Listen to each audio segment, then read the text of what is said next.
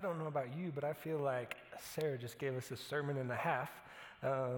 Last night, after we finished that song, someone just shouted out, "Good luck," to me. Like, good luck following that up. I was like, thanks, Bob. His name is Bob. It is good to be with you all today. My name is Paul Joslin. I'm one of the pastors here on staff, and I'm excited to continue our series in Genesis this morning. And as we begin, I have a question for you. And the question is this: how do you know God's will for your life? I mean, in many ways, I feel like that is the question that many of us wrestle with. What is God's will for my life? And have you ever had one of those moments in your life where you feel like there's some sort of feeling, some sort of prompting that kind of is external, that God is maybe leading you in a particular direction, showing you, revealing to you there's somewhere you're supposed to go that is according to His will? The only challenge is you have no idea about the details about how to get there. I like to think of it of a similar situation when every time I go to Trader Joe's and I go to the frozen food section, I know deep down within me that I'm supposed to be there, but I don't know what I'm going to get yet. I just know that I need to be. Anybody else do that at Trader Joe's? Okay, a couple. Thank you. I mean, their food is so good, but that's not the point.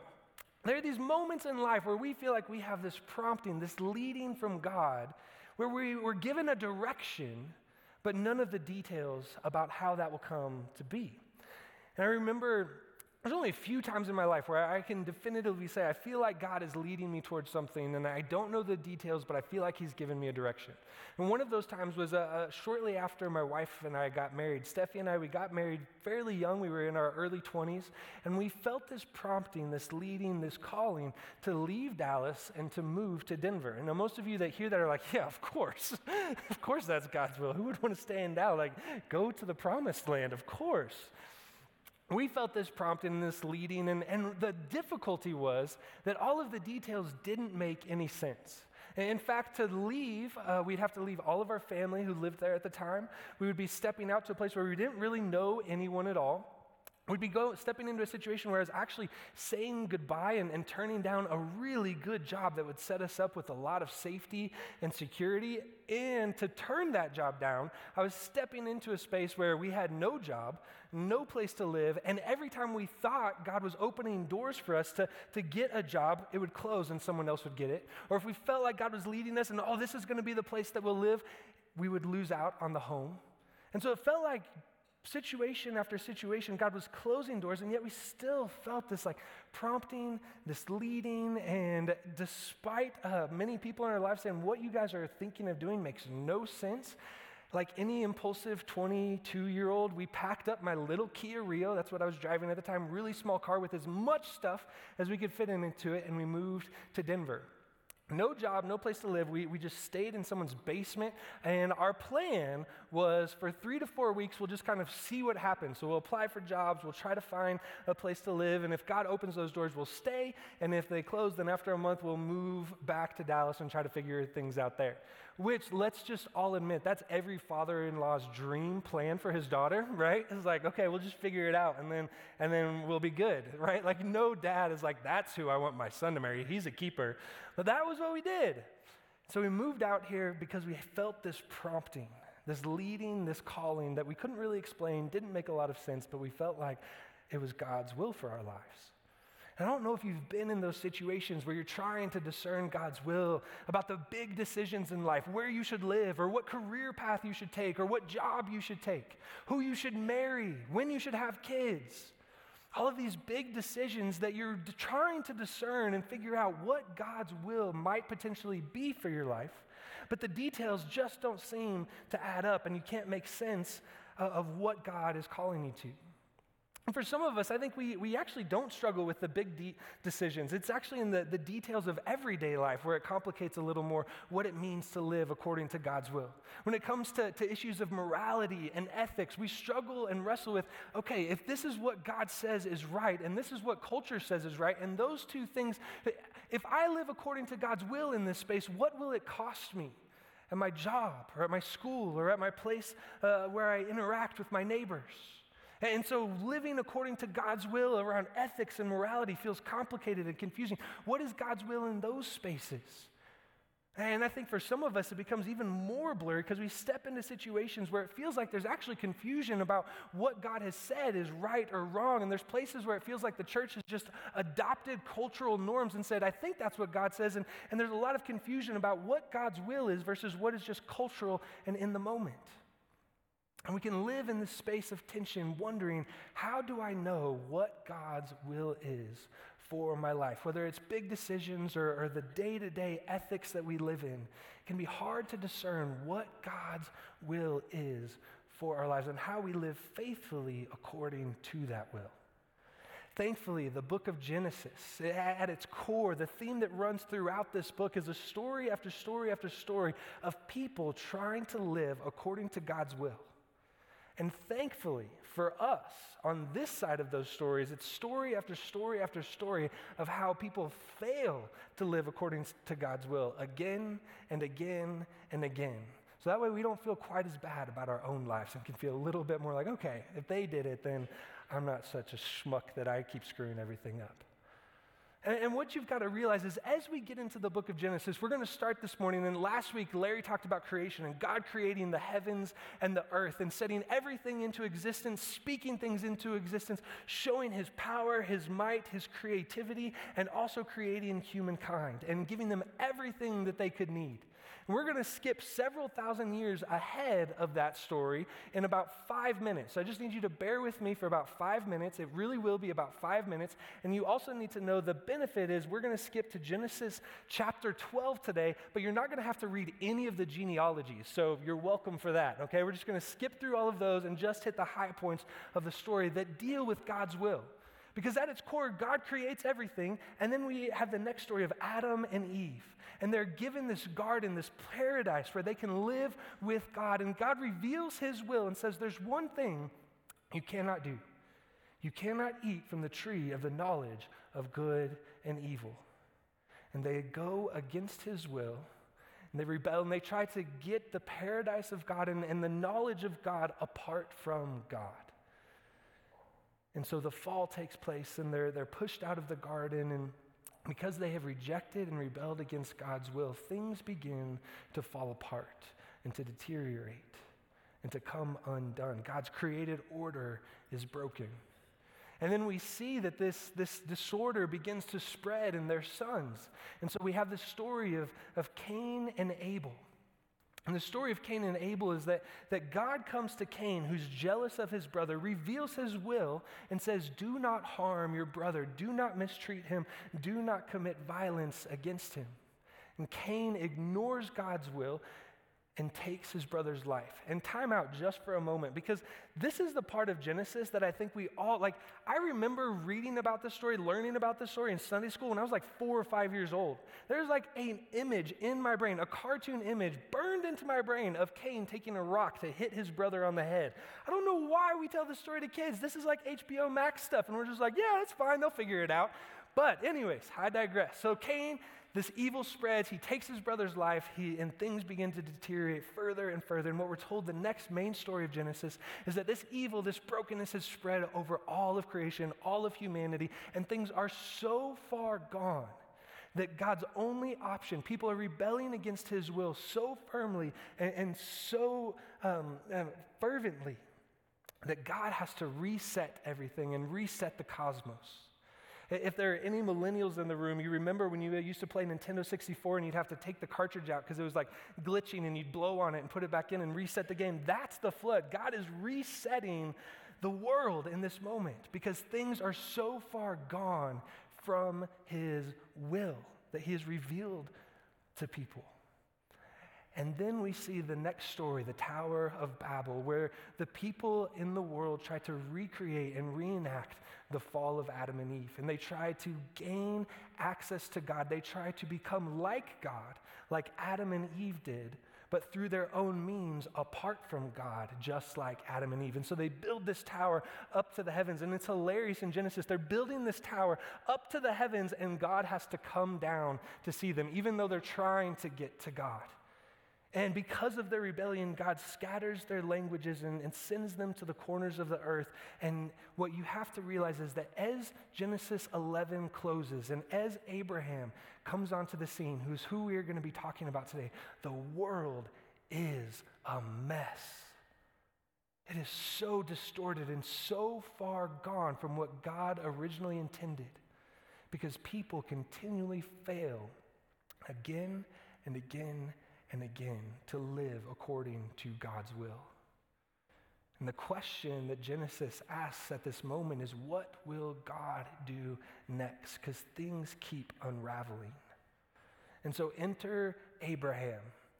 And God comes to Abraham and he says, I want you to leave your home country. I want you to leave your family, and I want you to go to the land that I've promised you. And I will make your descendants as numerous as the stars, innumerable, you won't be able to count them.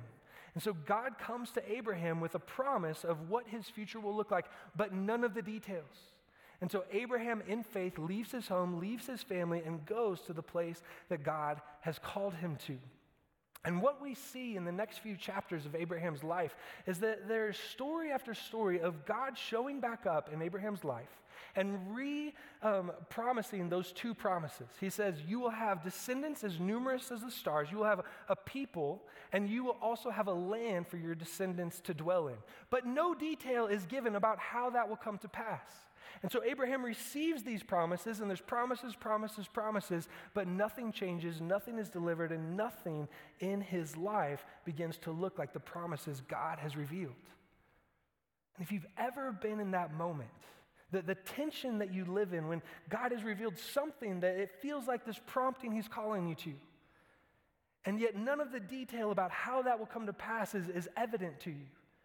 You live in the tension of wrestling. What is God's sovereignty? Where will God show up and where will he act? And what am I responsible for?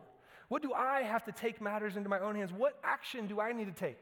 I really want that job and it feels like God is leading me towards that. Do I send a resume out or will he just drop it in my lap? And we live in this tension between God's sovereignty and what we should do. And I think most of the time our fear is that if we take action, we might get in the way of God's plan for us. And so we sit and we wait and we wonder what God is doing and what his will for our lives is. That's the moment that we find Sarah and Abraham in Genesis 16. This is what it says to start off this story. Now Sarai, Abram's wife. Now just so you know, so we're all clear, Sarai eventually becomes Sarah and Abram eventually becomes Abram. I'm going to refer to them as Sarah and Abraham throughout this message. If that confuses you, just know they're the same person and they eventually change their names. God changes their names, but there's going to be some mixing back and forth about their names. So now Sarai and Abram's wife had borne him no children, and that's the issue. As God has promised Abraham descendants too innumerable to count, that there will be countless descendants, and yet they can't even have one child together. How will God's promise come true? But she, Sarah, had an Egyptian slave named Hagar. And so she said to Abram, the Lord has kept me from having children. Go sleep with my slave. Perhaps I can build a family through her. Abram agreed to what Sarah said. And so after Abram had began living in Canaan 10 years, so this is 10 years after God has made him the promises, and nothing has changed. Sarai, his wife, took her Egyptian slave Hagar and gave her to her husband to be his wife. And he slept with Hagar and she conceived. The plan works. She conceives. And we have to sit and pause for a moment, because when we read this story through our modern eyes, this idea of a woman taking her slave, giving it to a husband, him sleeping with her, and then her conceiving, it sounds very grotesque to our modern ears. It sounds a lot like abuse. It sounds a lot like trafficking. It sounds a lot like power dynamics, and this woman has no agency, and she's being forced into this situation. In an ancient culture, this is actually a very different thing than anything we would have going on in our world today. You see, Sarah, Abraham's wife, is morally obligated according to cultural customs at the time. We have extra biblical accounts, stories outside of Scripture, laws from outside of Scripture that say if a woman could not conceive and give her husband a child, She was morally responsible to find a solution.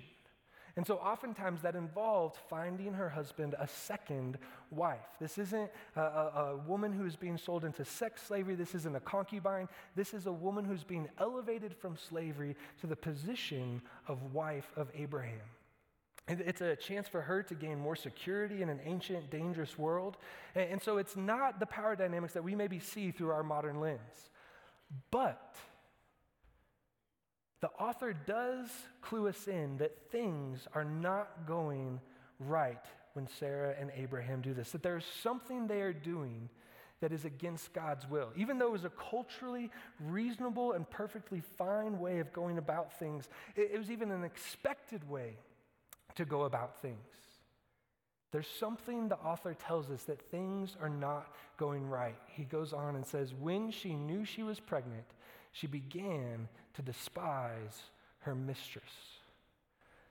So something is going wrong.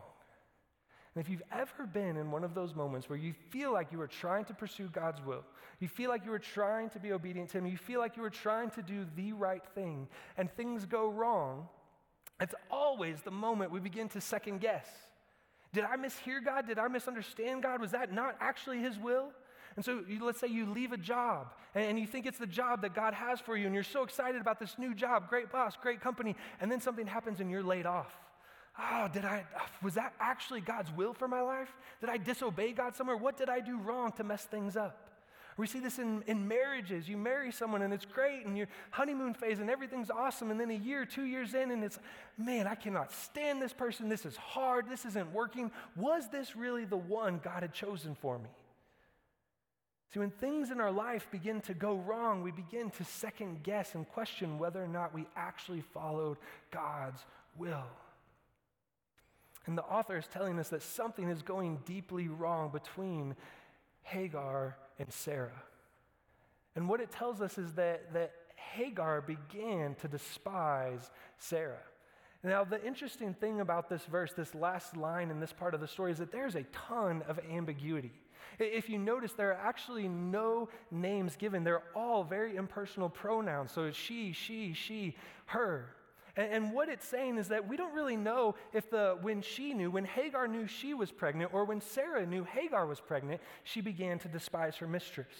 We don't know if the tension in the story is because Hagar is resentful and bitter about what Sarah has done to her, or if Hagar is bitter because of the way that Sarah has treated her. And we also don't know if Sarah might be bitter that Hagar was able to do what she could not. But what we do know is that there is tension and the relationship begins to fracture. And that Hagar despises Sarah. And there's other things that are going on in this story that are really important for us to know that clue us in on why things begin to go wrong. Because that's the question. If this was a perfectly reasonable thing for Abraham and Sarah to do, why did things begin to go wrong? Why did things begin to unravel? Why the fracture in the relationship? Why aren't things working out the way that they were supposed to? She conceives, the plan works. This should be a great moment. And instead, things begin to unravel. I think there's several things that are going on, several clues the text gives us to show us why Sarah and Abraham are going against God's will. And the first is this interesting phrase about how Sarah is relating to Abraham with his wife. And it says this, if we have that next slide mode, it says that Sarai, his wife, took her Egyptian slave Hagar and gave her to her husband. What you have to understand is that phrase is almost a word-for-word reenactment of the fall in the garden, where Eve takes the fruit and gives it to her husband and he consumes it. Sarah takes her slave, gives it to her husband, and he consumes and takes. I mean, it's almost a word-for-word repeat. And so what the author is cluing us in on is that in this moment, Abraham and Sarah are reenacting the fall. They're going against God's will, just like Adam and Eve. They're trying to obtain the promises of God apart from God and going against His will. And if that's not bad enough, if that's not a clue enough for us that things are going wrong and they're going against God's will, there's actually several other things going on in the story, several hyperlinks to different parts of Exodus and Genesis that show us that what is happening in this story is deeply broken and deeply against God's will.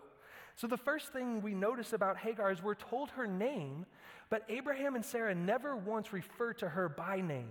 They only refer to her as a slave. The Egyptian slave, take my slave, have my slave, I will have your slave. And what we see in this moment is that Hagar is being dehumanized in the eyes of Abraham and Sarah.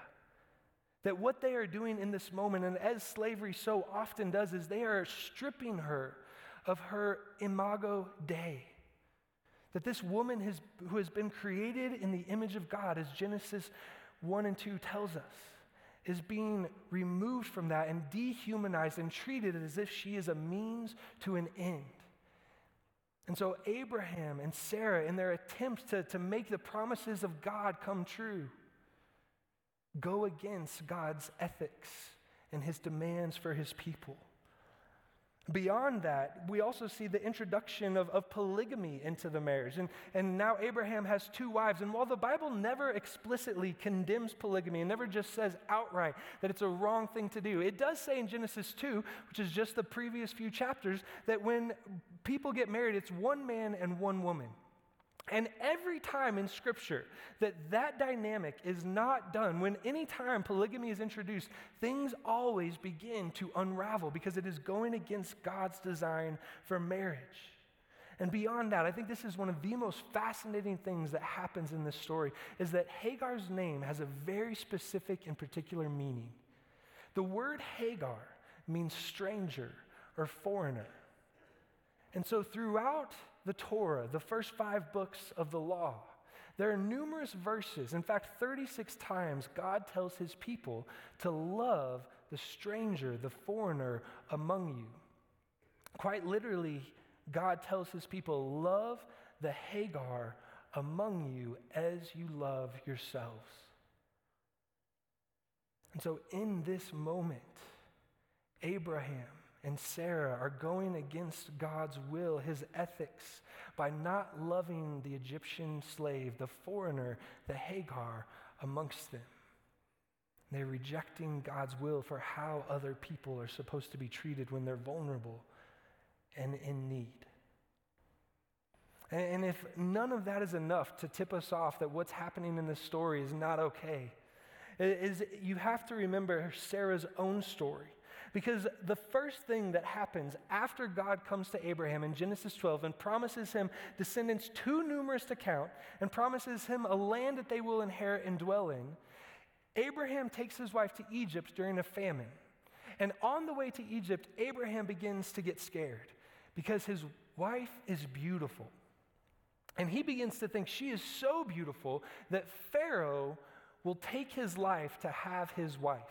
And so to save himself, he just sells his wife into slavery so that she can be a part of Pharaoh's harem to save his own skin. And we know from the story that deeply displeases God. In fact, God sends plagues upon Egypt to free Sarah from this situation. And yet, she does not learn from her own story and repeats that story with Hagar, a slave sold into slavery. An Egyptian slave that she, quite honestly, probably got while they were in Egypt. And so there's clue after clue after clue that Sarah and Abraham are clearly out of step with God's will. That even though God has promised to do these things, the details are vague, and so they take matters into their own hands, which is not the problem, but how they go about doing it is the problem. They reject God's ethics for how the people of God are supposed to live. And things get worse from there. It goes on in verse 5 to say this. Then Sarah said to Abram, "You are responsible for the wrong I am suffering." Which you've got to feel for my guy Abraham. Like he just did what she told him to do, and now he's like, that was your fault. Why'd you do that? He's like, you told me to. But now he's in trouble. Thank you. You get it. Yeah. He says, I put my slave in your arms, and now that she knows she is pregnant, she despises me. May the Lord judge between you and me. You know someone's angry anytime they invoke God's judgment between two people. Like, I might be right, you might be right. We'll just see what God thinks and who he'll smite first, and then we'll know what, right? Like, you know someone's upset when they invoke God's judgment on you. And listen to Abraham's response. He says, your slave is in your hands. And Abraham said, do with her whatever you think best. Now, what's fascinating is any time in the Old Testament that phrase is used, the literal phrase that's used there is do what is right in your own eyes.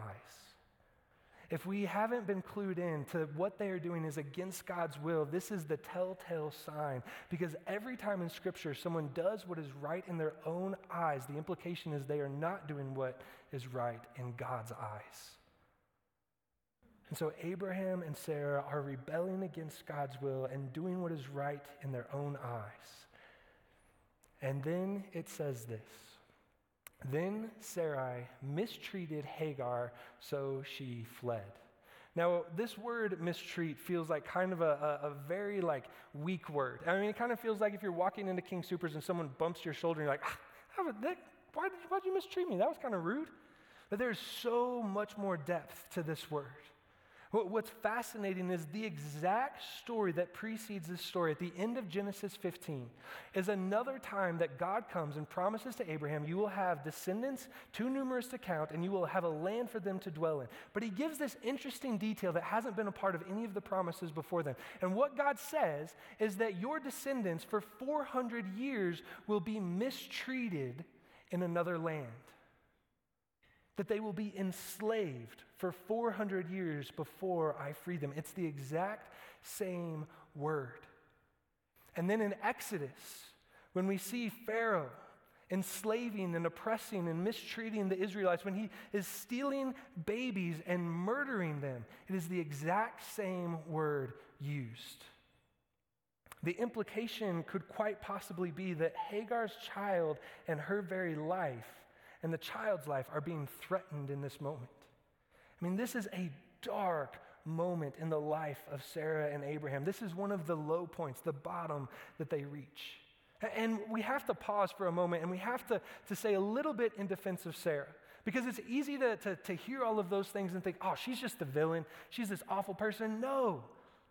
Sarah is acting out of her own woundedness and her own hurt. As we know, hurt people hurt people. She's doing what so many of us do when we bear wounds and when we're carrying wounds and when we are hurt from the way life hasn't turned out the way we want, is we turn that pain outward and harm other people. And if you've ever experienced infertility and the struggle to want a child and not be able to have one, you know the depths of pain that she has walked through these 10 years, and how much more so when it is tied to the promises of God. Sarah is simply acting out of her own hurt. And as we will see, I think there's something to be learned for us in those moments where we feel hurt. And so having experienced Sarah's pain turned outward, Hagar flees into the wilderness. And this is what it says in the next verses. It says, the angel of the Lord found Hagar. And what you need to understand is this is the first moment in Scripture that the angel of the Lord ever appears. The angel of the Lord did not appear to Adam, did not appear to Noah, did not appear to Abraham even in all of the promises. But the first place that the angel of the Lord, God's presence, appears is to an Egyptian slave who's pregnant and running for her life. And so it says that the angel of the Lord found Hagar near a spring in the desert. And it was the spring that is beside the road to Shur. And he said, Hagar, slave of Sarai, where have you come from and where are you going? I'm running away from my mistress Sarah, she answered. And then the angel of the Lord told her, go back to your mistress and submit to her. Again, through modern eyes, this feels like a very, very bad moment. How can a good God send someone back to a situation where her life and potentially the life of her child is being threatened? I mean, what in the world is God doing? That seems to go against everything we know about a good God who loves us, because in Scripture it is quite clear that God never, ever condones abuse. God never says abuse is okay or that you have to stay in situations of abuse. And I think that is so important for us to hear, because I think the church has sometimes had mixed messages about that and told people to stay in situations that were dangerous and that was God's will for their life. And that is not true. There's more going on here about God calling Hagar back to Sarah and Abraham than meets the eye. The first thing that you need to know is this word submit. It's a weird translation because it is actually the exact same word that is used for how Sarah treats Hagar when she mistreats her. You see, there's a second connotation to that word that's used less often, but it's a prophetic word. God is sending Sarah back to Abraham to say, I see what you have done, and it is not okay. And we'll see in a moment how that plays out and what God calls her to do. But even more than that, there's another detail. In the road that the angel of the Lord finds her on, it says he finds her on the road to Shur. And what we know about the road to Shur, well, probably most of us don't know. I didn't know this before I read it because I've never been over there and I didn't live in the ancient Near East. But the road to Shur was the way back to Egypt. And what we see in Genesis and Exodus and Leviticus and the first books of the Bible, really most of the Old Testament and even on into the New Testament, is Egypt is always a symbol for a place that is bent against God's will, for a place that is in rebellion and rejection of God's will. And so you might think of the image of when the Israelites are freed from Egypt in the Exodus, and they're wandering around the wilderness, and life begins to get hard. What do? They say, we should just go back to Egypt. Again and again and again, the people of God, when things are hard, they flee back to Egypt. But God says, that is not my will for you. Don't go back to where I am not. Stay with me because I am with you. And so God calls Hagar not to go to the place that he is not, but to stay with him, and he gives her a promise. And he says, your descendants will be so numerous that they will be too numerous to count. He gives Hagar the exact same promise that he gives to Abraham, one of the most important people in the entire scriptures. An Egyptian slave is given the same exact promise. And there's two things that we got to pull out of this promise. One is God is telling her, you will survive. You and your son will survive, and you will turn into a people too numerous to count. I'm not sending you back to be killed. I'm going back with you, and you will survive. I will ensure that you are delivered. And he goes on, and he says this funny promise about how her son will be a wild donkey of a man. Now, to our modern ears, when we read that, we kind of think, did God just call him like, you know what? Like, is it God cursing him in this moment? I don't understand. A wild donkey? It has no good connotation in our culture. But in that time, a wild donkey was how we might imagine a wild stallion. What God is saying to Hagar in this moment of desperation, and you need to hear this, is that you will be delivered. Your son will be free. One day you will no longer be a slave. It says, I have heard your cries, and I will free you, and you will live and survive. And notice Hagar's response to God in this moment. She gave this name to the Lord who spoke to her. You are the God who sees me. For she said, I have now seen the one who sees me. What you need to understand about Hagar is this is the first and only place in Scripture where someone has the audacity to name God.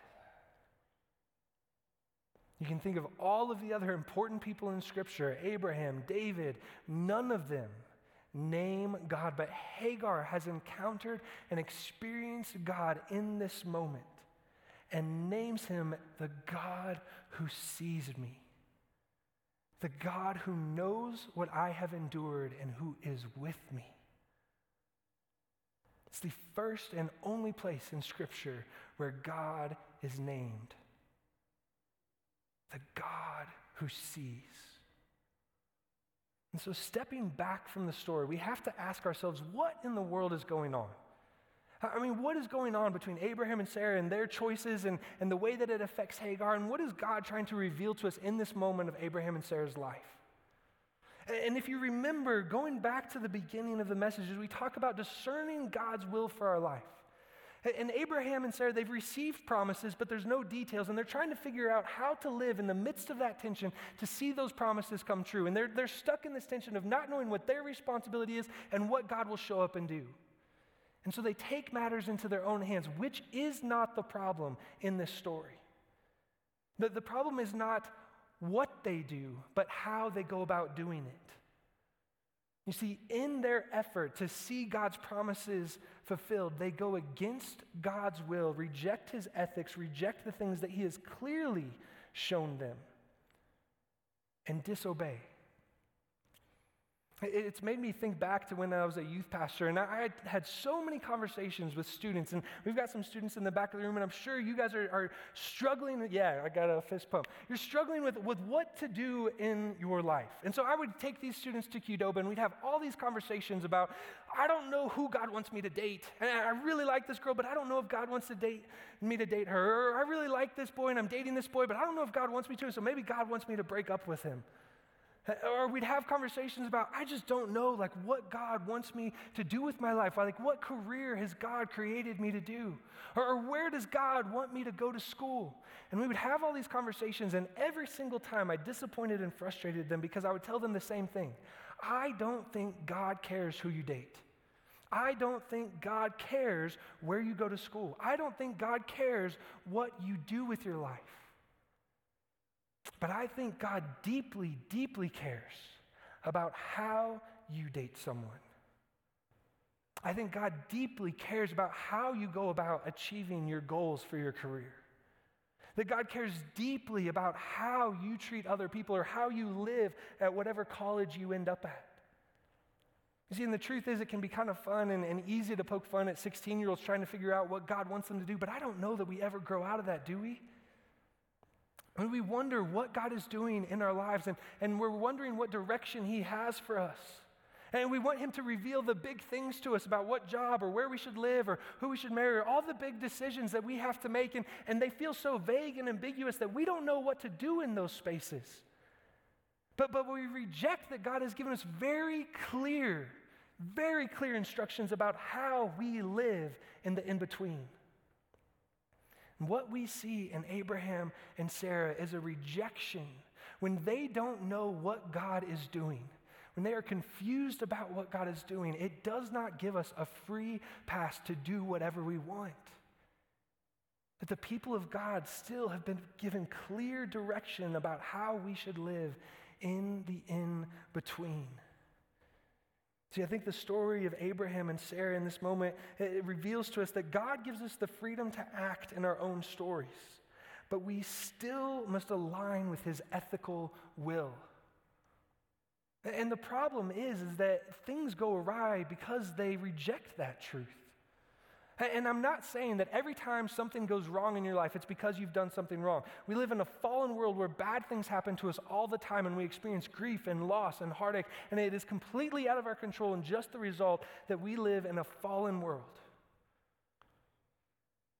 But the distinction is when we disobey God, when we live against his will, when we reject God's will that we know to be true, there will always be consequences. Do you see the difference? You see, what we see in the story of Abraham and Sarah is a rejection and a rebellion against God's will that has drastic consequences, which it always does. And the problem is many times when we step outside of God's will, the consequences are borne by those who didn't even have agency or decision or a role in the first place. And that's the story of Hagar. You see, the entire mess of this story comes from Abraham's inaction and Sarah's actions. That they both passively and actively go against God's will, but Hagar is the collateral damage. There are so many of us in this room today or watching online who have experienced that kind of hardship and suffering, where there is nothing that you could have done to change your circumstances or what has happened in your life. That some of us that bear burdens and wounds from the time that we were children because of things that have been done to us, things that have gone against God's will. There are some of us that carry scars and wounds that we believe no one knows about, no one has seen, and no one even knows happened to us. And what this story tells us is that God has seen every single one of your stories. That God knows what has been done against you. God knows the hardship, the wounds, the suffering, and the pain that you have endured. That He sees and that He has heard and that He cares. And just like Hagar, He delivers and He redeems. See, one of the beautiful things about this story is that when Hagar receives this promise from God, God tells her to name her son Ishmael, which means God hears. See, He shows up in Hagar's life and she says, "You are the God who has seen me, and you are the God who has heard of my trauma and my hardship and my suffering and my pain." But what's fascinating is that Hagar does not name Ishmael. She goes back to Abraham and Sarah, and Abraham names Ishmael the God who sees. You see, because part of the redemptive story of what God is doing in this moment is He is saying very specifically to Abraham, "I have seen and I have heard what you and Sarah have done, and it is not okay." God confronts them, and from that point on, Abraham changes in the story. In fact, a few chapters later, he will beg God to let Ishmael be his inherited son, the son that the promises will be fulfilled through. And God has different plans, and we'll talk about that next week. But Abraham has changed so much through this experience that he begs God to make Ishmael the one who the promises will be fulfilled through. See, he's seen and he has heard, and God confronts and changes, because the beauty of these stories of people failing to live according to God's will again and again and again is that even whether it's someone who has harmed you or you have caused the harm, God can redeem all things. That no matter what we have done or what has been done to us, it is not above or beyond God's redemption. And a beautiful, beautiful detail about this story is that there's another story very similar and very like it in the New Testament, where just like Hagar is met by God at a well, Jesus meets a woman by a well. And He changes her life, and He sees her, and she is redeemed, and her story of brokenness and abuse is changed. But do you know what she says about Jesus? She says, "Come and see the one who has seen me as I am." God is the same today as He was to Hagar and to the unnamed woman at the well. God sees your stories. And none of our stories are too broken for His redemption. That is the story of Hagar and Sarah and Abraham. Would you pray with me? Heavenly Father, God, I pray for each and every one of us in this room this morning or whether they are joining us online. God, I know there's so many people here who are wondering what your will is for them, that are wrestling with decisions big and small, wondering where you will show up and what you will do. God, I pray that even in the lack of clarity, even in the ambiguity, that God, you would give us the strength to remain faithful in the unknown. That where you have given clear direction, we would follow your will. God, I know it is probably safe to say that everyone in this room bears wounds and scars, pain and suffering and heartache from things that have been done to them. That God, this might be the first time that they have ever known that you see those things, that you know those things, that those things have not gone unseen or unheard. God, I pray that this story, this beautiful story of how you appear to us, how you call us by name, God, I pray that that would be a balm for our souls. That God, we would know you as the God who sees and hears and redeems. God, we know that ultimately that healing comes through the power of the cross and through Jesus. And we thank you that our stories do not end in the pain that we have endured, but in the cross that redeems all things. Thank you for being faithful to us, even from the very beginning. It's in Christ's name we pray. Amen.